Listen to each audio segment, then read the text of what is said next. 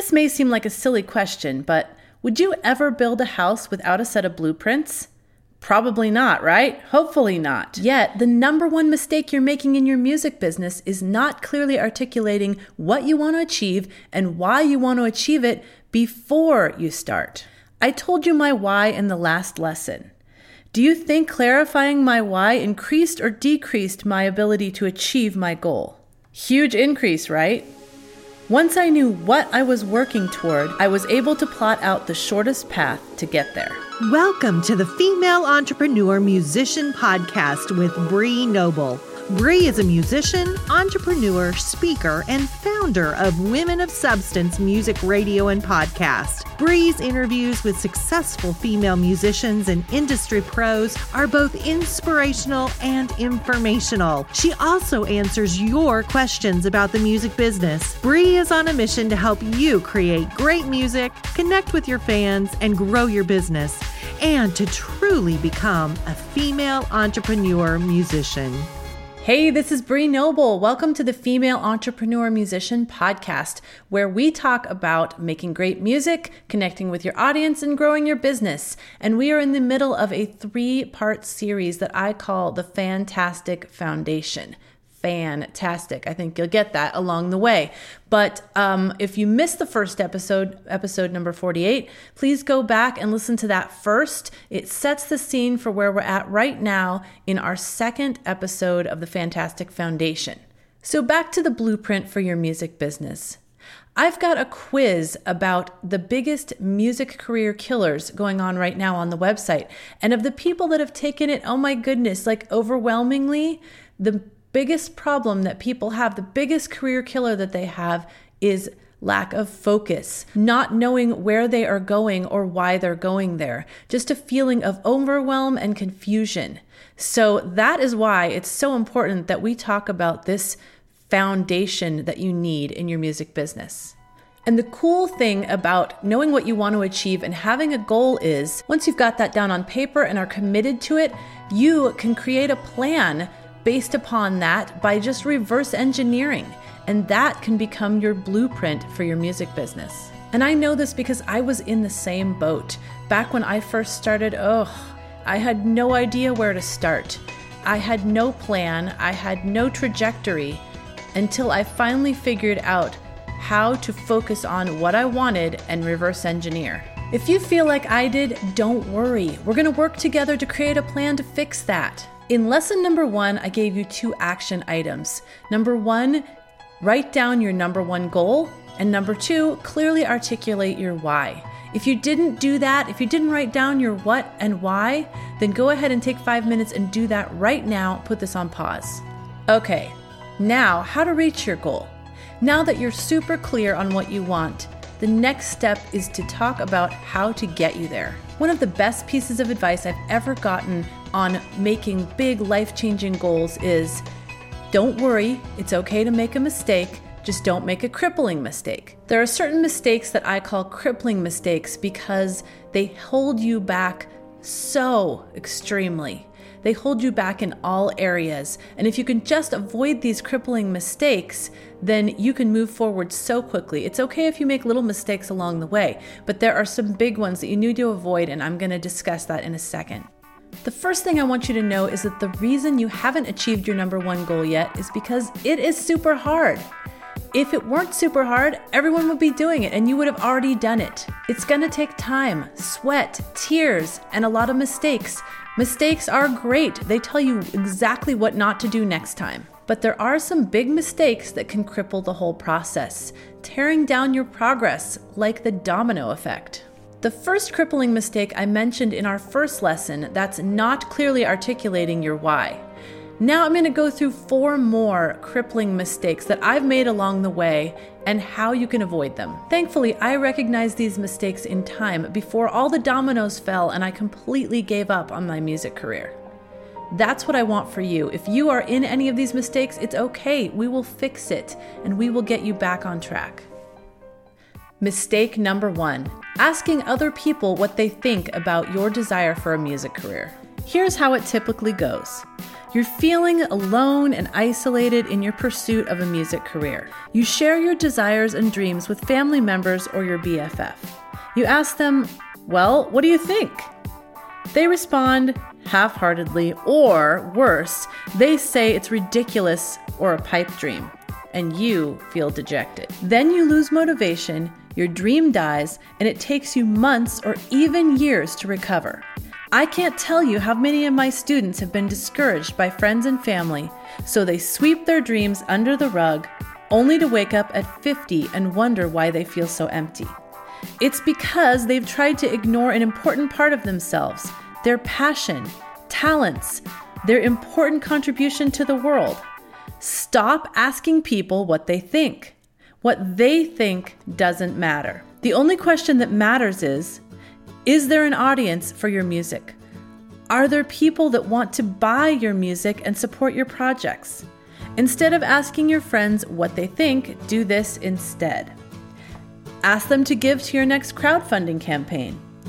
Ask them to share your music with their friends on social media. Ask them to attend a concert or to buy your CD. Every friend who gives you a vote of confidence with their wallet will boost your motivation, increase your resolve, and get you one step closer to living your dream. Crippling mistake number 2, using the right strategies but in the wrong order. One of the hardest parts when you're just getting started in your music career is knowing what to do and when to do it. It's typical to read a blog post, listen to a podcast like this one, or watch a free class and then get really excited about the strategies that they're talking about and try to go do them right away. It's great to have that enthusiasm, but it can cripple you. If you want to grow your audience, there's a specific order in which you need to do things. If you try to do advanced strategies when you first start out, you'll get bogged down in all the minutia and complications of that strategy, and you'll get frustrated and you won't get anywhere. Let me give you an example. Facebook ads. Facebook ads are awesome. I use them in my business. They're a great way to grow your audience and to grow your email list. But you shouldn't use Facebook ads when you're just getting started.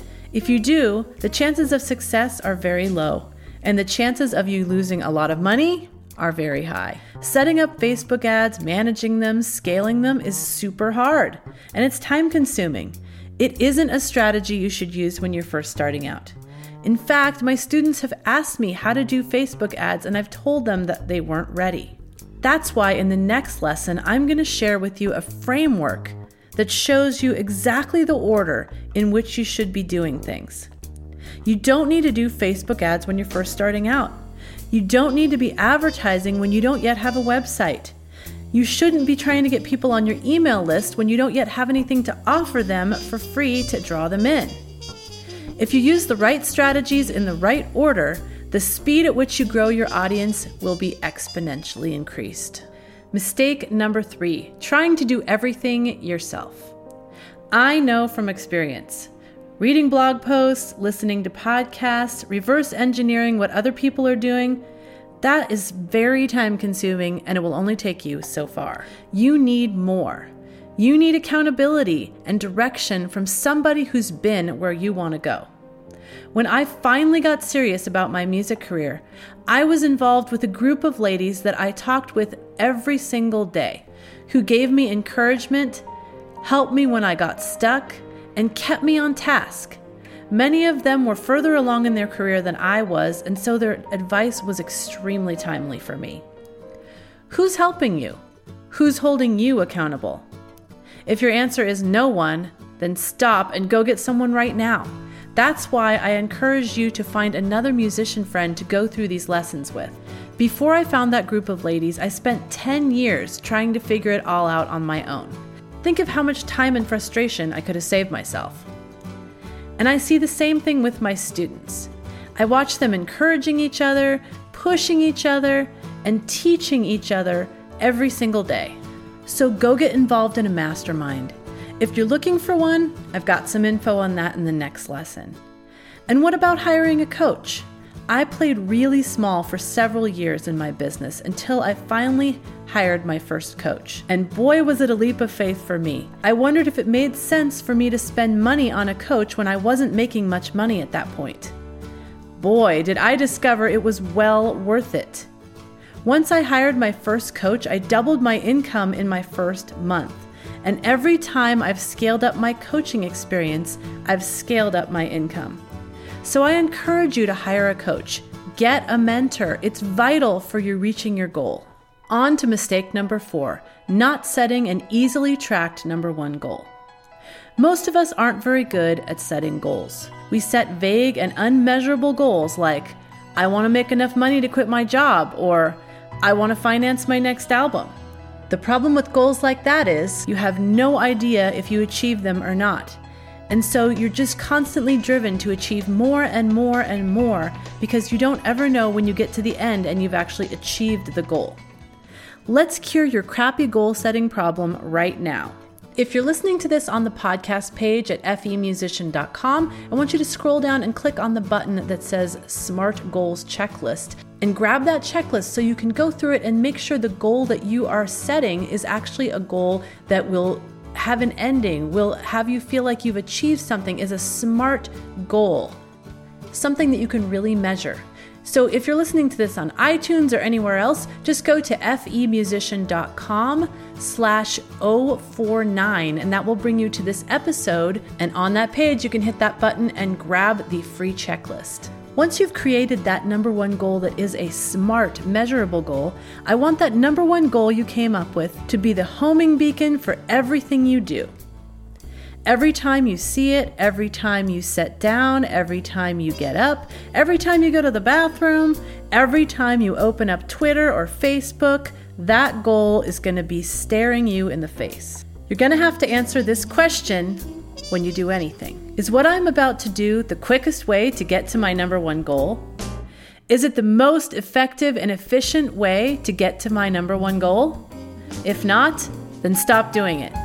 If so, then keep doing it and do more of it.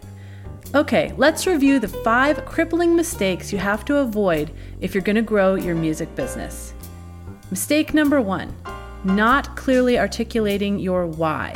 Mistake number 2, asking other people what they think about your dreams. Mistake number 3, using the right strategies but in the wrong order.